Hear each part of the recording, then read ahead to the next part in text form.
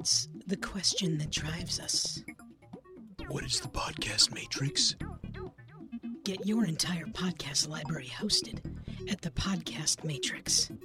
What is the Podcast Matrix.com? When you hear the words Friday the 13th, what do you think of? Well, most will recollect a certain impossible-to-be-killed masked individual, bearing sharp weapons of all kinds. There's another Friday the 13th that deserves attention. In 1987, Friday the 13th, the series, created a rich tapestry of completely original storytelling. Based on a series of curious, devilishly enchanted objects that must be recovered and returned to the vault to prevent truly dark fates from befalling their owners.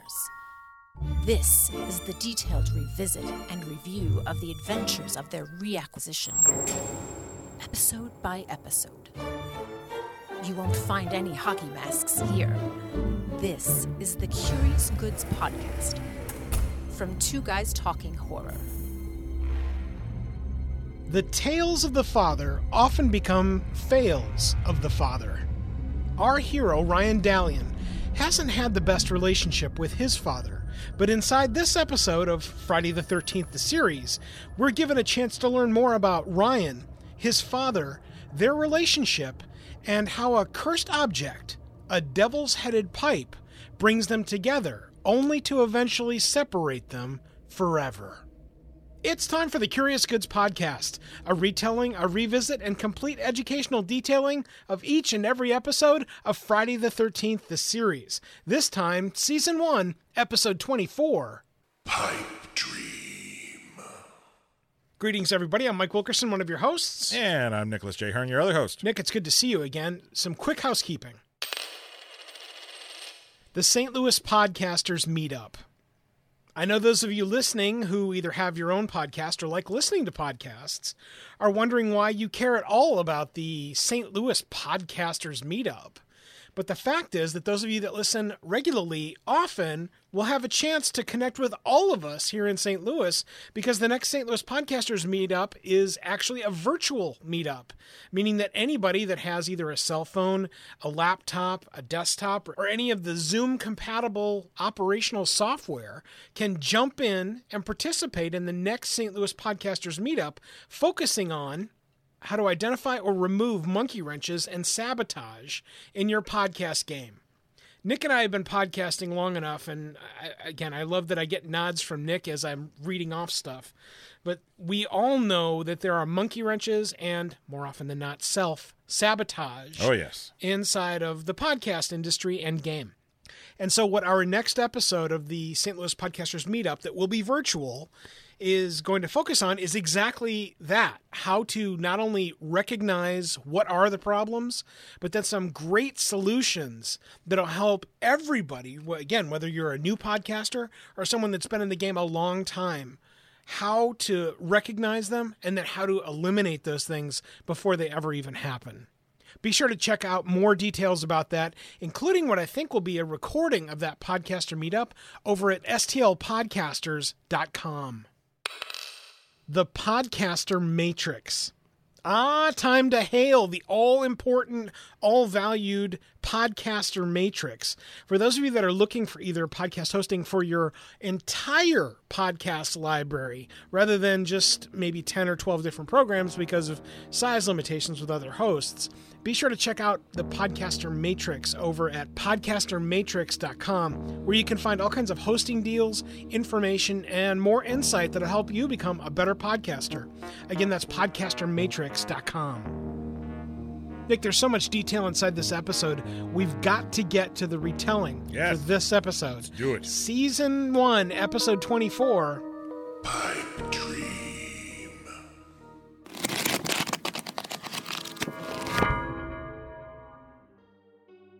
The board meeting ends, and an older member contemplates his thoughts. And as he does so, he pulls a handsome pipe from his pocket. He prepares the giant demon-headed pipe for a good, hearty smoke. Smoking's bad for you, just to let you know. Agreed. I used to be a smoker. I stopped. I'm glad I did. I'm so happy that you'll be around for a lot longer. That's and by right. the way, thank you for not bringing the devil-headed pipe to kill me. That's awesome. Well. I appreciate that. As he prepares the devilish pipe, he shares with a younger man still in the room that he is a conduit, looking for young talent who can come up with really great ideas for the future so that he can help. He's a man behind the scenes and wants to connect all of it to money. He convinces the young man that he's working on something big, but that he hasn't shown it to anybody yet. The discussion commences. The younger man shows the older man with the pipe a project that he is working on. It's a laser-guided targeting system for an explosive round. It hasn't been shown to anybody yet, and the discussion commences. It's very high-tech, even for the 80s, Mike. It's super high-tech and powered by a highly compressed gas. It's stupendous, to be sure. Well, it sounds like it's time for a partnership. And the older man ignites a pipe, and an orangey smoke envelops the younger man, and he's overtaken, and is then covered with smoky garlic mashed potato-y death, and then fades into nothingness. And now the plans for the laser-guided kick-ass system belong to the older man, which he now takes. That's intellectual property theft, Mike. Intellectual property theft, most foul to be sure, Nick. Fast forward to the older man presenting the guidance system that is an impressive sample to a gentleman, and as of today, he is now on the payroll and will be the manufacturing centerpiece for this giant company. It's just the beginning. A giant bouquet of flowers arrives for a lady watching television. Behind the flowers is the older man who is congratulating his soon-to-be wife for the changes that are about to happen in their lives. She is about to get a giant step up because the deals are a-happening. Meanwhile, back at the Curious Goods Antique Shop, Jack's sleeping. Again, off-screen. Mickey's got a short skirt on, and hey, Ryan's got mail. It's an invitation to Ryan's dad's most recent wedding. He doesn't care. The two of them haven't talked in years and don't have a viable relationship.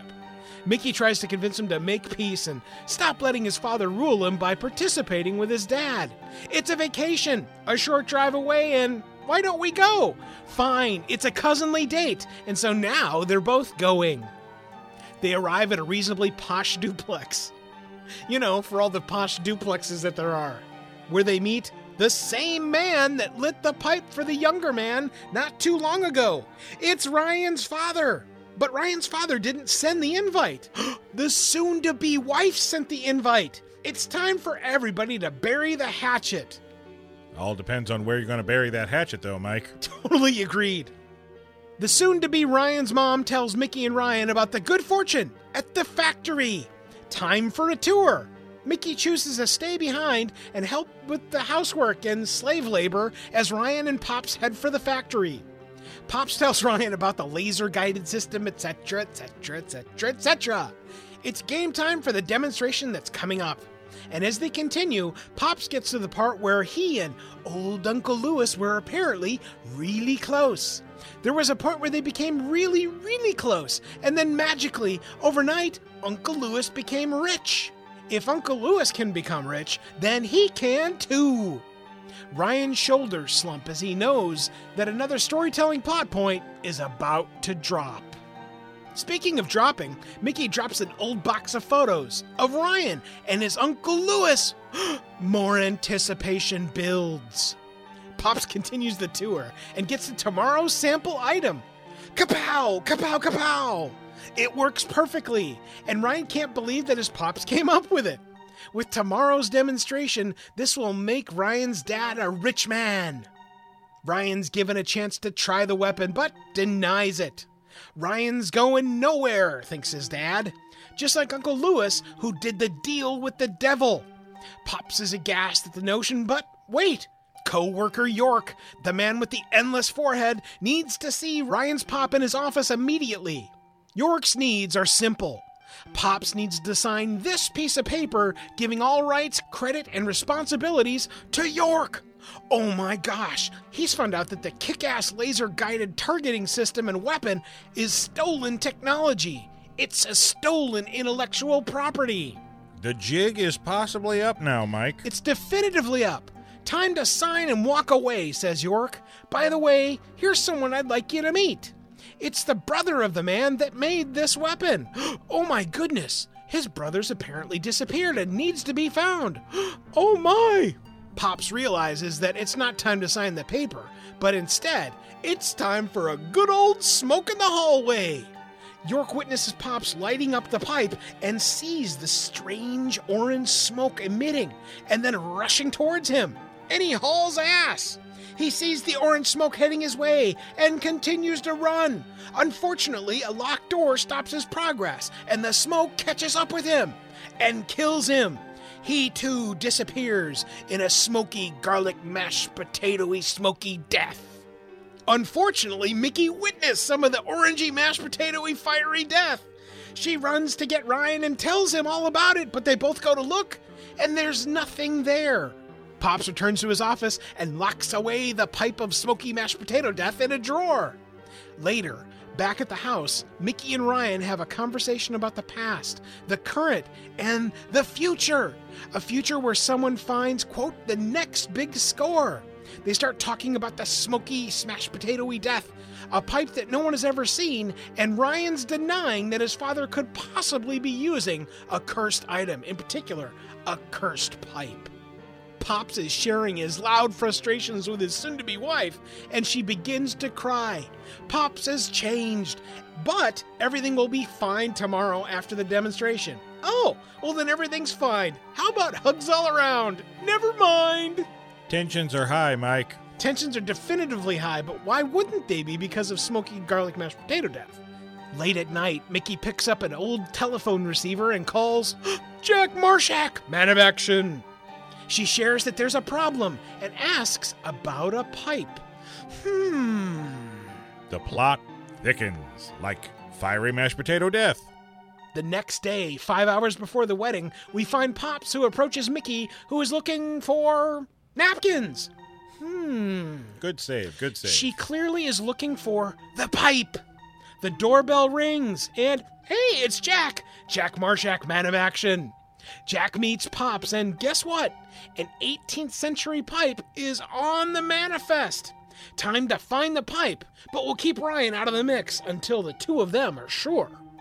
In an angry rage moment looking for his office keys, Pops realizes that Jack and Mickey have taken the keys and headed to the office. No way.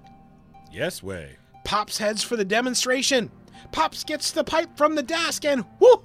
Look, there's Jack and Mickey hiding behind nothing in particular at all, and they accost him and take the pipe. Mickey runs away with the pipe. Jack and Pops get into some kick-ass old man fighting match that ends with a bzzzt taser. It's a very shocking development, to be sure. Jack is out for the count and is put behind one soon-to-be smoking targets in the demonstration range. The demonstration is about to begin. The first of 3 targets, kaboom! The soon-to-be wife arrives and kaboom goes the second target. Pops unfortunately gets the drop on Mickey and secures the pipe. Ryan sees Jack's arm moving downrange and stops the demonstration and saves Jack's life. Jack shares that Ryan's pop has been using the pipe and that Mickey is in danger. Pop strikes up a big old fucking smoke and plots to kill Mickey from behind the door. She tapes off the door to prevent all the smoky mashed potato-y death from coming in to get her, but it doesn't quite work. Some of the smoke gets in and she begins to cough, like people in peril cough. It's a terrible cough. Have you got a lozenge, Nick? The smoke gets in, but Orion arrives and takes the pipe. He then gets in the way of the smoke somehow and is beginning to be overtaken by the smoky mashed potato-y death smoke.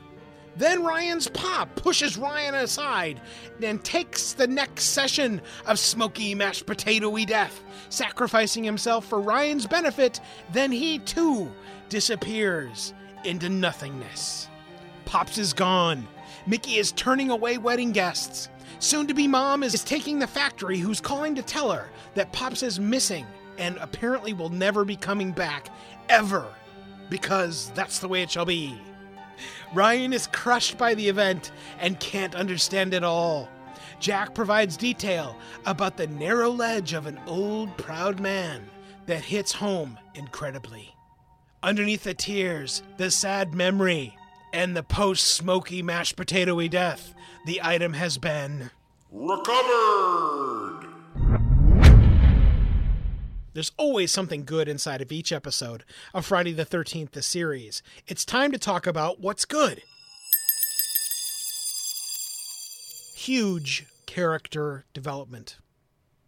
Nick and I love it when we get even just nuggets of character development for, in particular, our main three heroes inside of the program. We also love it when we get little specks of detail for the characters that are just showcased inside of the program. Right. Well, it makes them a little bit more well-rounded. It makes it more immediate. It gives you something to chew on as you watch. And I love it. I don't want a flat character with a cursed object. I'm not going to care about this character. Right. It's great to get such chewy pieces of meat inside of this, and in this one, it comes in spades. In addition to tying through that this is not just a character with a cursed item, this is a relative with a cursed item that has this wonderful back history that, it doesn't sound like much, but the picture that's painted is really robust. I really enjoy that we can take that and then springboard all of what happens inside of this episode off of that very short picture that Ryan's able to give about his father and the history between the two. Well, it even goes beyond that. Earlier in the episode, the very beginning of the episode, when Ray is approaching the designer of the weapon system, he pulls out the pipe. Hey, mind if I get a light off of you? And it's just simply a way to start a conversation with this guy. Yeah. And of course, oh wow, that's an interesting pipe. Must be a conversation starter. Oh well, it's an old present from an uncle. There's little breadcrumbs dropped at the beginning to go, an uncle. So you start to wonder, it's like, where did he get this? And when he uses the pipe, he even says, I've had it forever and I've never even smoked out of it. So he smokes out of it for the first time and ends up killing the designer. So it's an accident. That right there, that's an accident.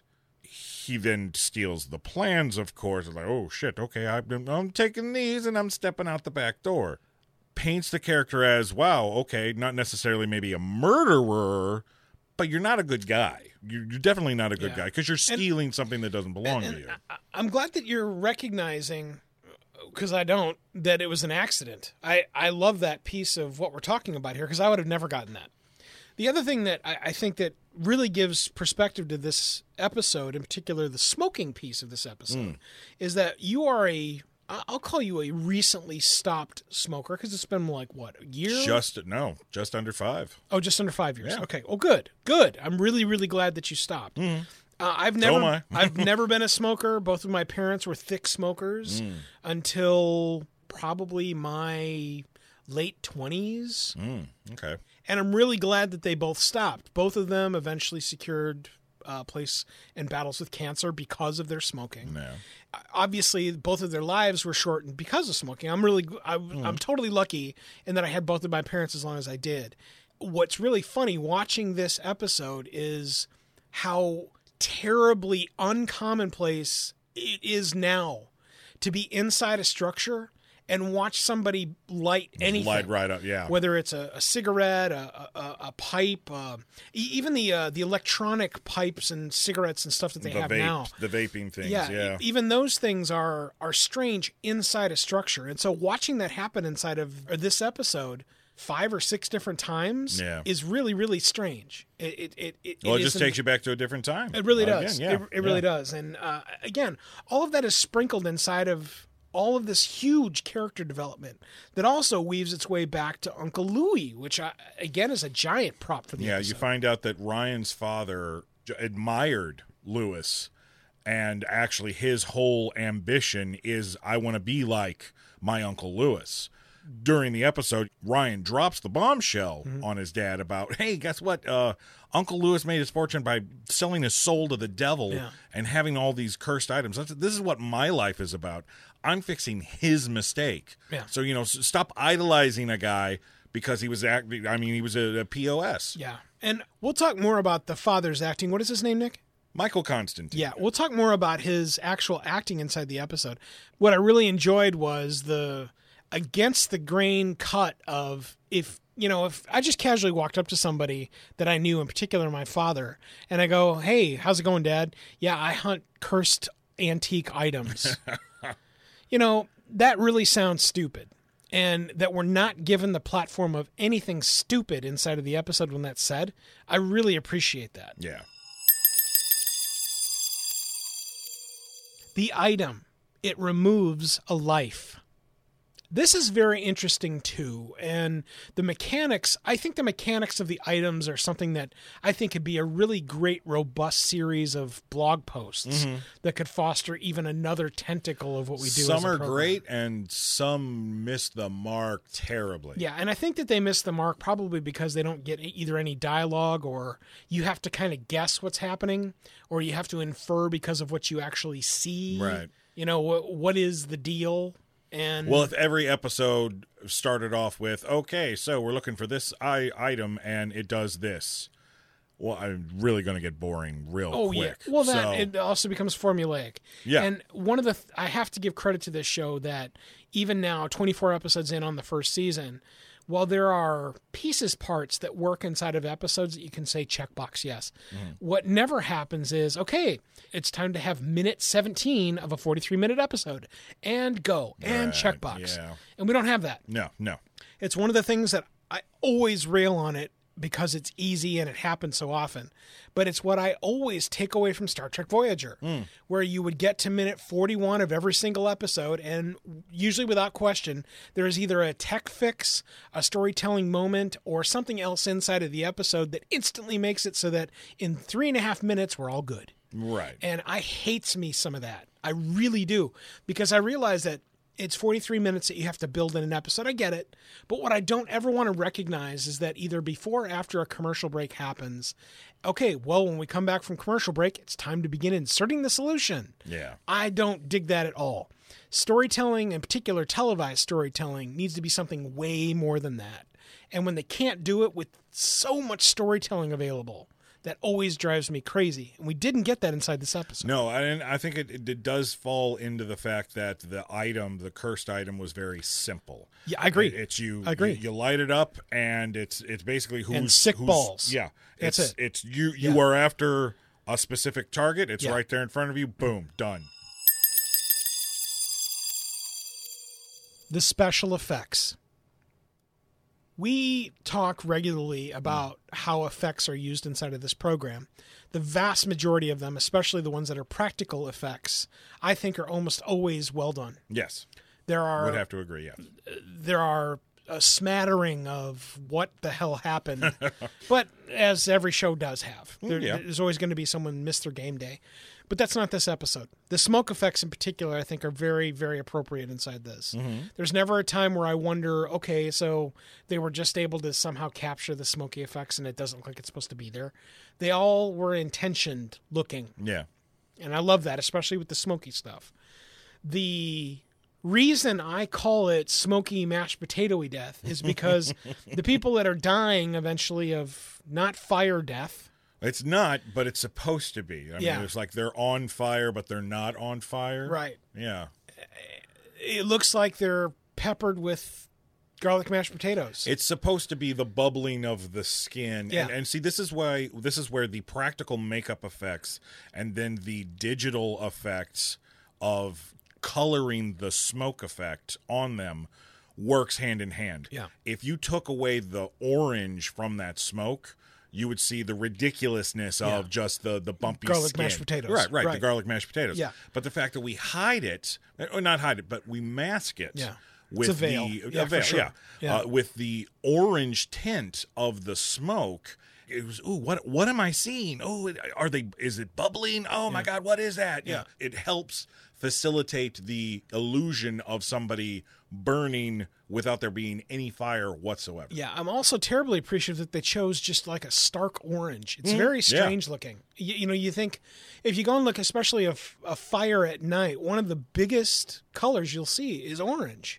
But when you see orange represented here, especially on traditionally lighter, stark backgrounds, it works perfectly in that it's something alien looking. It does not look like fire at all. Right. It does look like smoke, there's no question, but it's kind of a dancey, darting smoke. And I really liked what we saw there. I thought it was really effective. That's when we ask you guys, what did you think was good inside this episode? There's a lot that we didn't touch on. Traditionally, we only hit 3 things. But those are the 3 big things we found. What did you find that was good inside this episode? Let us know by going over to our website. That's CuriousGoodsPodcast.com. Click anywhere to contact us, fill out the quick web form, and let us know what you think.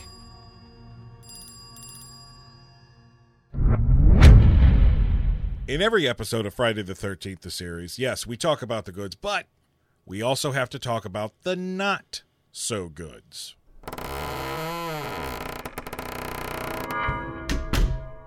Uneven acting from Pops. Earlier, we talked about Michael Constantine playing Ryan's father in this episode.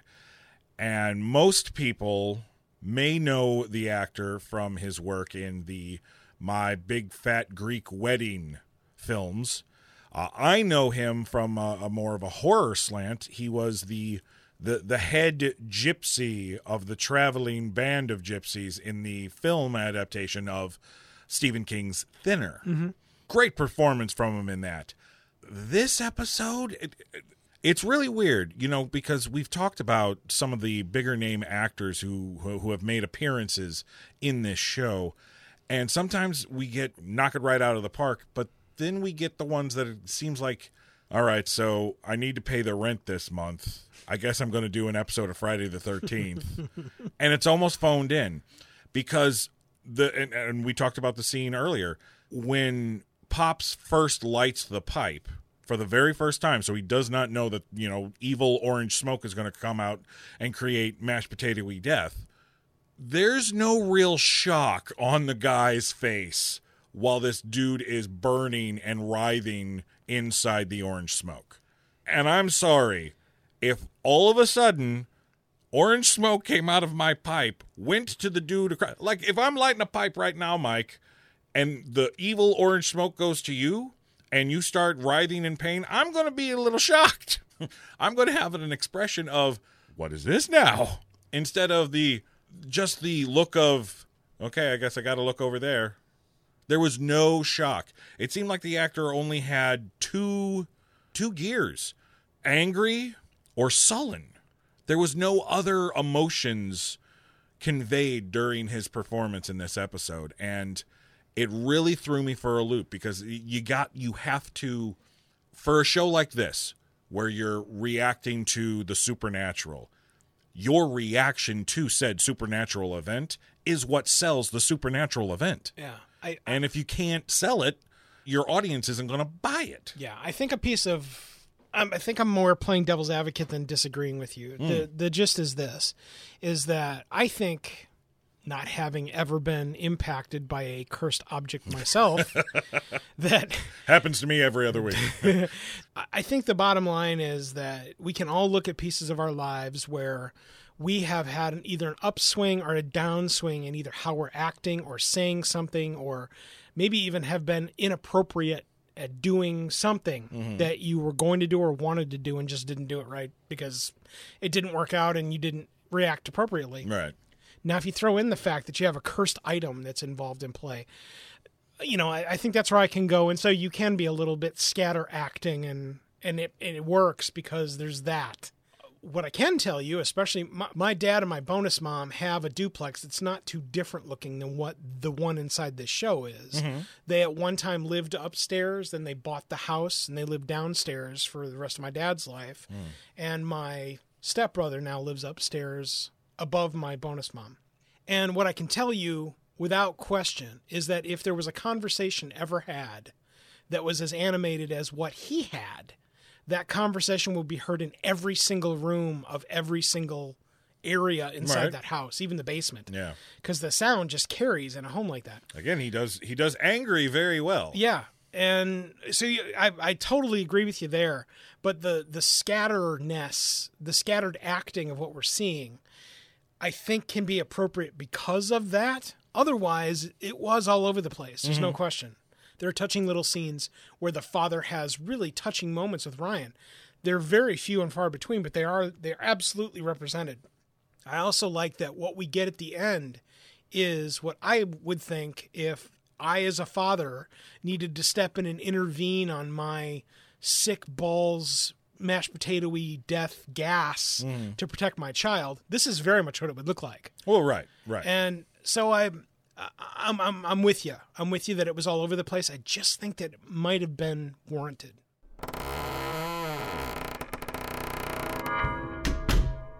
Mickey and her ability to redirect enough smoky mashed potato death smoke. I can't believe I wrote that. I can't believe you were able to say it and have no intervention problems at all. That's awesome. Yeah, You rock. We are professionals here, Mike. You rock. One of the things that drove Mike Wilkerson brain crazy in this, and I know it's peril. I know that she didn't get quite enough of big enough waft of smoky mashed potato death smoke. Okay, I get it. Plus, it takes a little while too. You know, you gotta go through the process of being enveloped in the smoke. You gotta stir the taters. And yeah, that's right. You gotta put in the seasonings. You gotta put in And that then garlic. you got the the garlic into the mashed potatoes. See, for me, it didn't bother me because this goes to show that our characters aren't stupid. Yeah.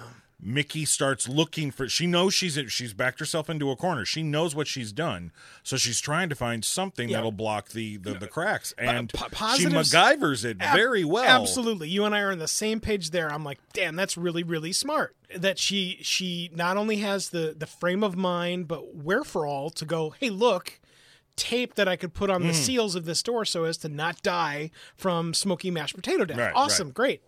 That's great that she gets that, but. Pause button, some gets through, but then Ryan gets in the middle, and then the smokiness chooses, oh, hey, this must be the body that I want. Okay, so the midichlorians begin interacting with whatever's going on with Ryan, and he's spinning around doing the, oh no, I'm going to die from smoky mashed potato-y death. And then the father literally pushes Ryan out of the way and jumps into the fog of smoky mashed potato-y death war and takes on the death role. Well, it's the ambiguousness, if that's even a word. Ambiguousness? Sure. Let's go for it. It'll be the new vocabulary word that we focus on. It's the ambiguousness of the smoke, because it's not like Pops is going like, okay, I'm lighting this, and it's evil balls. forehead man, go and get him. Yeah. It's who's ever in front of the smoke. Yeah. And I feel that since it was just a little bit in the room with Mickey, when Ryan comes in, it's like, oh, okay, here's a body. I'm going to focus on that. Yeah. Because then the fact that Pops knocks Ryan out of the smoke and takes his place, it's all it wants is a life. Doesn't care what life it takes, but it's got to take a life. Yeah, and it was listed inside the goods when we talked about it, but removes a life is the key that you have to remember to make all of it work, so that when you do have smoky garlic mashed potato death, that it all makes some sense.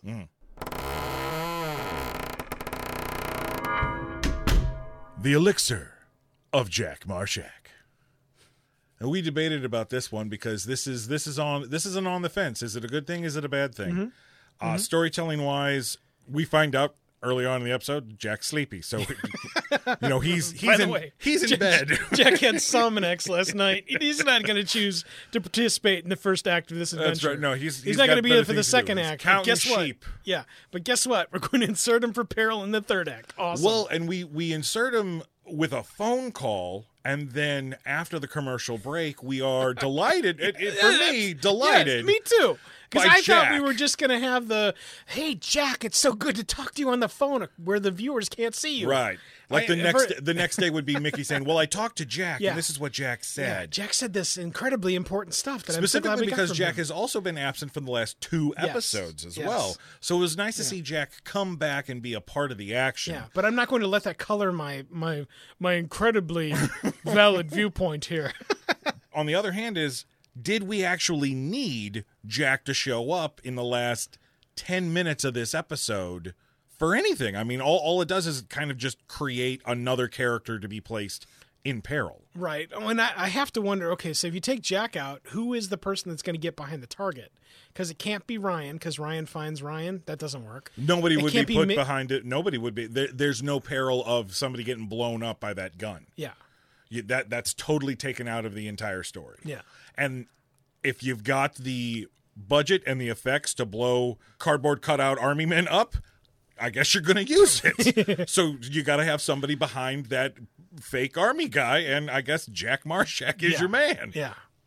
And so I what I don't want to see, and again, I remember some of this because my dad was a big meerschaum pipe smoker. That's why I remember this.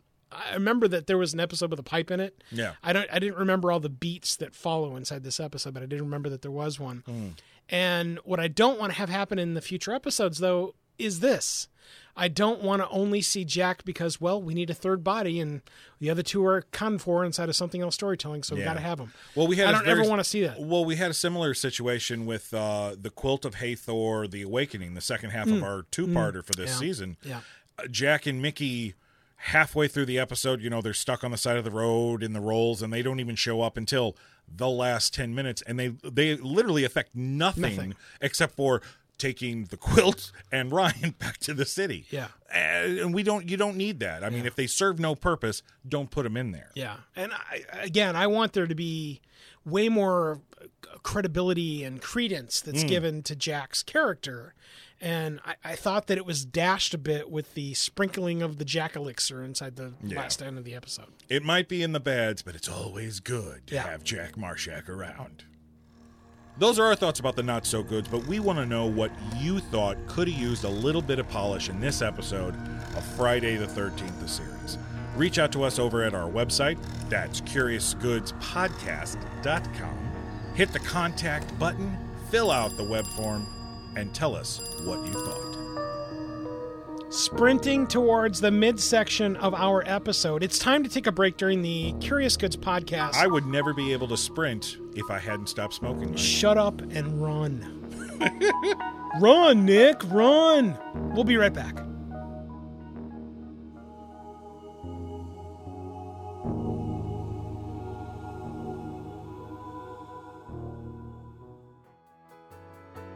Make your podcast soar with the Editor Core. Editing podcasts can be rough. Everyone knows that you'll spend at least double the time you use creating the podcast when editing it. Then there's the control freak factor and the gotta get it right the first time. Well, it's time to shove all that out the door and make your podcast soar with the Editor Core. The Editor Core is a talented, experienced team of podcast editors that have edited tens of thousands of hours of podcast content, and they're ready for yours now. Check out editorcore.com because it's time to make your podcast soar. Editorcore.com. That's editorcore.com. What's your favorite kind of car? What color is it? Did it murder people? Don't miss the Two Guys Talking Cars perspective review of 1983's Christine, an original story by Stephen King, adapted by John Carpenter.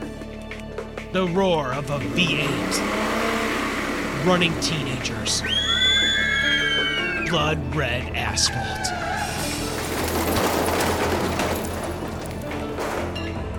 Only from twoguystalkingcars.com.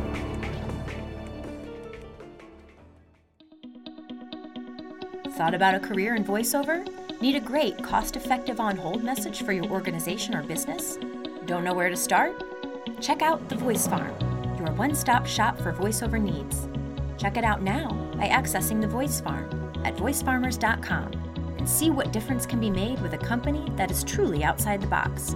From the Voice Box, voicefarmers.com. That's voicefarmers.com.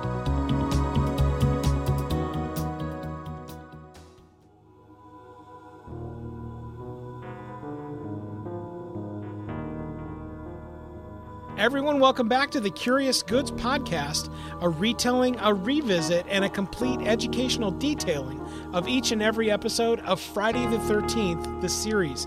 This time, Season 1, Episode 24, Pipe dream. Every time we come back from break, it's time for the manifest moment.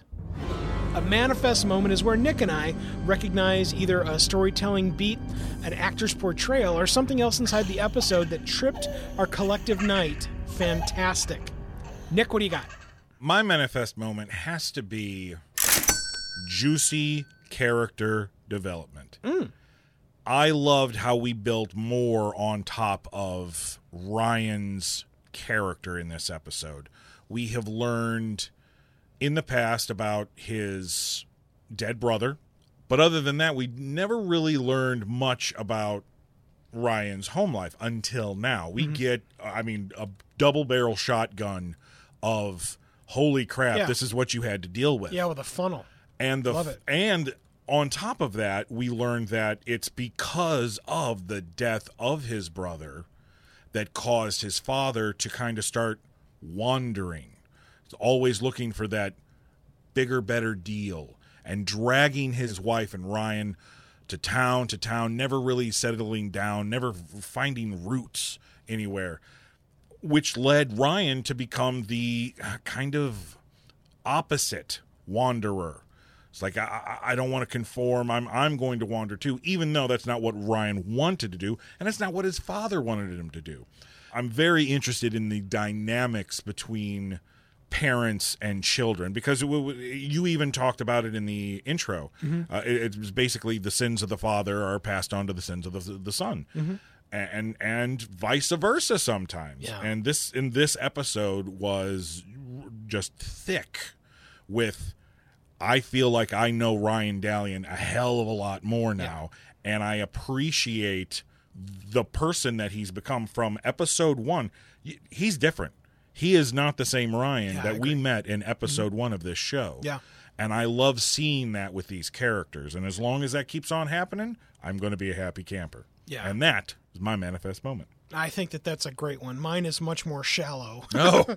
And inside of one of our previous episodes, I've forgotten which because I don't want to remember it, we had talked about the smacking factor of stunt people. Oh, yes. And inside this episode, there is a double hauling off on Mickey and or Mickey's stunt actress, hopefully. You are remembering the flat-out punching of the prostitute in the episode Badge of Honor. Yes, that's right. We get a double dose of that because man. Ryan's dad cold cocks Mickey twice. Dude. And I'm talking like, wow. The applied sound effect is even more delicious than the actual hits. And before we get the misogynistic, we're not promoting violence towards women. That's not what we're talking about at all. What we're talking about is an incredibly satiating payoff factor of a dude beating on a lady because, wow, look at it, there it is. Right. And the fact that it looked so realistic that we actually both went, holy crap. Yeah. Well, and that I'm including as my manifest moment. It's terribly impactful. It's something that we don't typically see very often. You'll get a smack or you'll see just this super stupid cowboy punch that then has just a smack that's added to it. Right. And that's not what we get here. It's this defiant thud, and the way that the stunt actress falls both times. Yeah.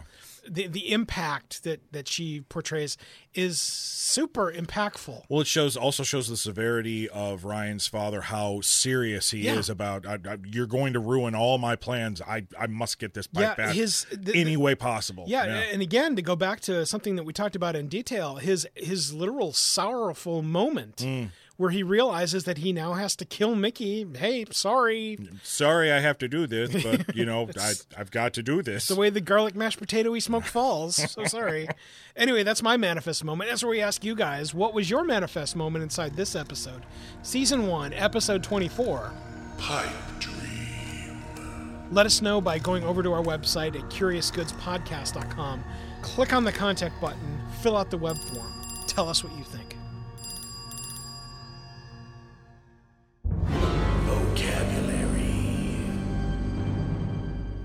Vocabulary for the Curious Goods podcast. Always a ton of fun, especially inside this episode. Our first vocabulary word is... munitions. Anyone that knows me will recognize my love of firearms, ammunition, guns, and all things that go explodey, in particular from one's hand. And inside this episode, we are given a grand demonstration of things that may have seemed very futuristic back then, but now are not so futuristic and pretty commonplace. The future is now, Mike. Yeah, pointing lasers at things and watching things either get holes in them after they have holes, or having rail munitions, which was, I don't even think that was dreamed about by the layperson back in the 1980s. Knowing that kind of technology and that destructive ability not only exists but is being implemented is not only, I think, a good horrifying moment, but it's also something that allows all of us to realize that if you can think about it, there's something even more devastating that probably exists. Yeah. And that made me think of the word munition. Munition, according to our friends over at Visual Thesaurus, is weapons considered collectively, or military supplies, or a defensive structure consisting of walls or mounds built around a stronghold to strengthen it. As a verb, it's also used as to either supply with weapons or supply with arms. And again, there's so much that's showcased inside of this episode really very quickly that is very, very effective. The exploding of the paper/wooden targets in this, I thought was really, really well done. Yeah. Back then, pointing a laser was probably a bigger deal than most people would think. Oh, yeah. Nowadays, we can walk out to a Walmart for $3.50. We can have a laser pointer in our hand. Back in 1989, that was not the case. No. I don't know what efforts had to go into actually having a laser pointed at these targets, but it was not something as simple as what we could do now. What we'll also include inside of this, our friend Tommy Model, the South Side of Chicago serving cop, he actually had a recent review of a holster that will accommodate, if you choose to have a laser sight on your gun, it will actually accommodate that too. We'll add a link over that inside the show notes, and for those of you that have as much destructive energy and interest as I do, then you can go and dig in deeper if you'd like. If you don't, too bad for you. Our second word inside the vocabulary section of this episode is... ambition. Ambition. While it is a trait that I will say I absolutely inherited from both my mom and my dad's case was not unlike everything that happens inside this episode. The difference is, of course, he never ended up with a cursed orange smoke producing garlic mashed potato-y smoky death pipe, obviously. Probably a good thing, yeah. Well, he did and had a whole bunch of meerschaum pipes. His drive to move and find and go was the precipitous for me spending many, many years in many, many different places where we were typically either in an apartment or a rented home for a very short period of time, and then we moved. So I totally get that piece of what's being said by Ryan inside of this episode that really did hit home. The other piece of ambition is my mom, who I don't think there was ever a time, including leading up to her death, where she wanted to write kick-ass books about a character with my daughter's name in it. There wasn't ever a time that my mom didn't have a giant gargoyle of ambition on her shoulders to do and want something. So I know I got that from both of them. Ambition, thanks again to our friends over at visualthesaurus.com, is listed as a cherished desire or a strong drive for success. It's also listed as a verb as have as one's ambition, or feel or have a desire or want strongly. It's a great word. It's one that I know a lot of people don't often have, and I hope that our podcast and our efforts help you find your own ambition. That's what we ask you guys. What did you find that was worthy of focusing on a piece of vocabulary inside this episode? Let us know what you think by going over to our website. Again, that's CuriousGoodsPodcast.com. Click where it says contact. Find the web form. Somehow fill out the web form and then guide it to us with your laser-guided system. Episode rating. The rating for this episode of Friday the 13th, the series, Season 1, Episode 24. Pipe dream. The scale works thusly. A 10 is on top of the heap. Perfectly, just a tiny bit so that Nick doesn't hate them, lumpy, garlic, mashed potato-y awesome. A 1 is on the bottom of the scale. That quick, instant crap that you get that has not only no taste, but no lumps at all. Everything starts as a 7 as an average. The numbers go up with positives. The numbers go down with negatives. And Nick, there are no halvesies. Nick, what do you got? It's strange because I have actually changed my rating several times during this capture of this episode. Well, good. It's gone back and forth. Good. That's the chemistry side of podcasting, my friend. Yeah. It's one of those situations to where I could, if I wanted to, if I really wanted to be Nick picky, I could hold all of the superficial faults of this episode up against the wall and make it have an impact on my decision on my rating. Or I could just take it for what it is, and I actually have decided. Are you going to decide this week? Now in the 13th hour, now where there's no more time, I can't stall any longer. I have to give it a 10. Simply and yes, I know that we talked about 3 dings that happened in this episode, but they did not necessarily derail the storytelling or the enjoyment of watching the episode. So 10. I think a 10 is a great score for this episode, mostly because, again, if we start with 7 as an average, sure, you can have the dings that chop it down a couple notches, but then all the positives are on this side of the episode, really, from start to finish. And you sprinkle in that giant, chunky chestnut of character development for Ryan. Mm-hmm. This is a great episode. This is also one of the episodes that were someone to ask me, what's that show about? And I had to show them one episode that would give them a taste of the show. Mm-hmm. This would be that episode. Yeah. This would be that episode. This gives you not only that allure of the flavor of what's happening with the character development inside the series, but also a very straightforward, the cursed item does this, watch it happen across multiple instances, and enjoy the drama at the end. Yeah. That is, it is what you get from this episode without question. So I, too, give this episode a 10. Now it's time to know what you think. What did you rate this episode? Season 1, episode 24. Pipe Dream. Let us know what you think by going over to our website. That's CuriousGoodsPodcast.com. Click to contact us, fill out the web form, and tell us what you think. Everyone, thanks for listening to this episode of the Curious Goods Podcast. I'm Mike Wilkins. Excuse me, gentlemen. I am a conduit. Whoa, hey, what? How'd you get into the studio? Never mind that. I was just wondering if I could have a few minutes of your time. No, there's no smoking in here. Hold on just a second. Stop it. I was just wondering if perhaps we can... Oh, no. Hey, wait a minute, man. Hey, there's no smoking in the studio. Hey.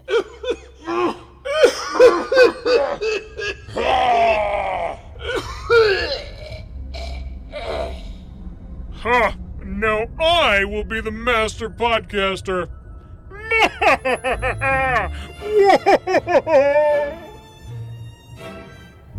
Thanks for listening to this episode of the Curious Goods Podcast. We are always interested in learning what you remember about these enchanted items and their tales of reacquisition. Connect with us immediately at CuriousGoodsPodcast.com to share your treasured information. Until the next artifact reveals itself, the vault is now closed.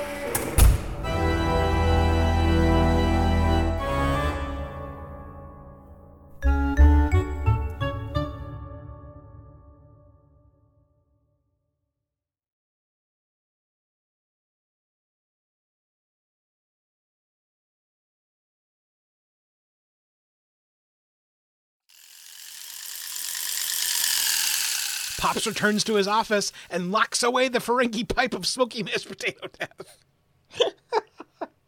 I'm sorry, I had to get that in there somewhere.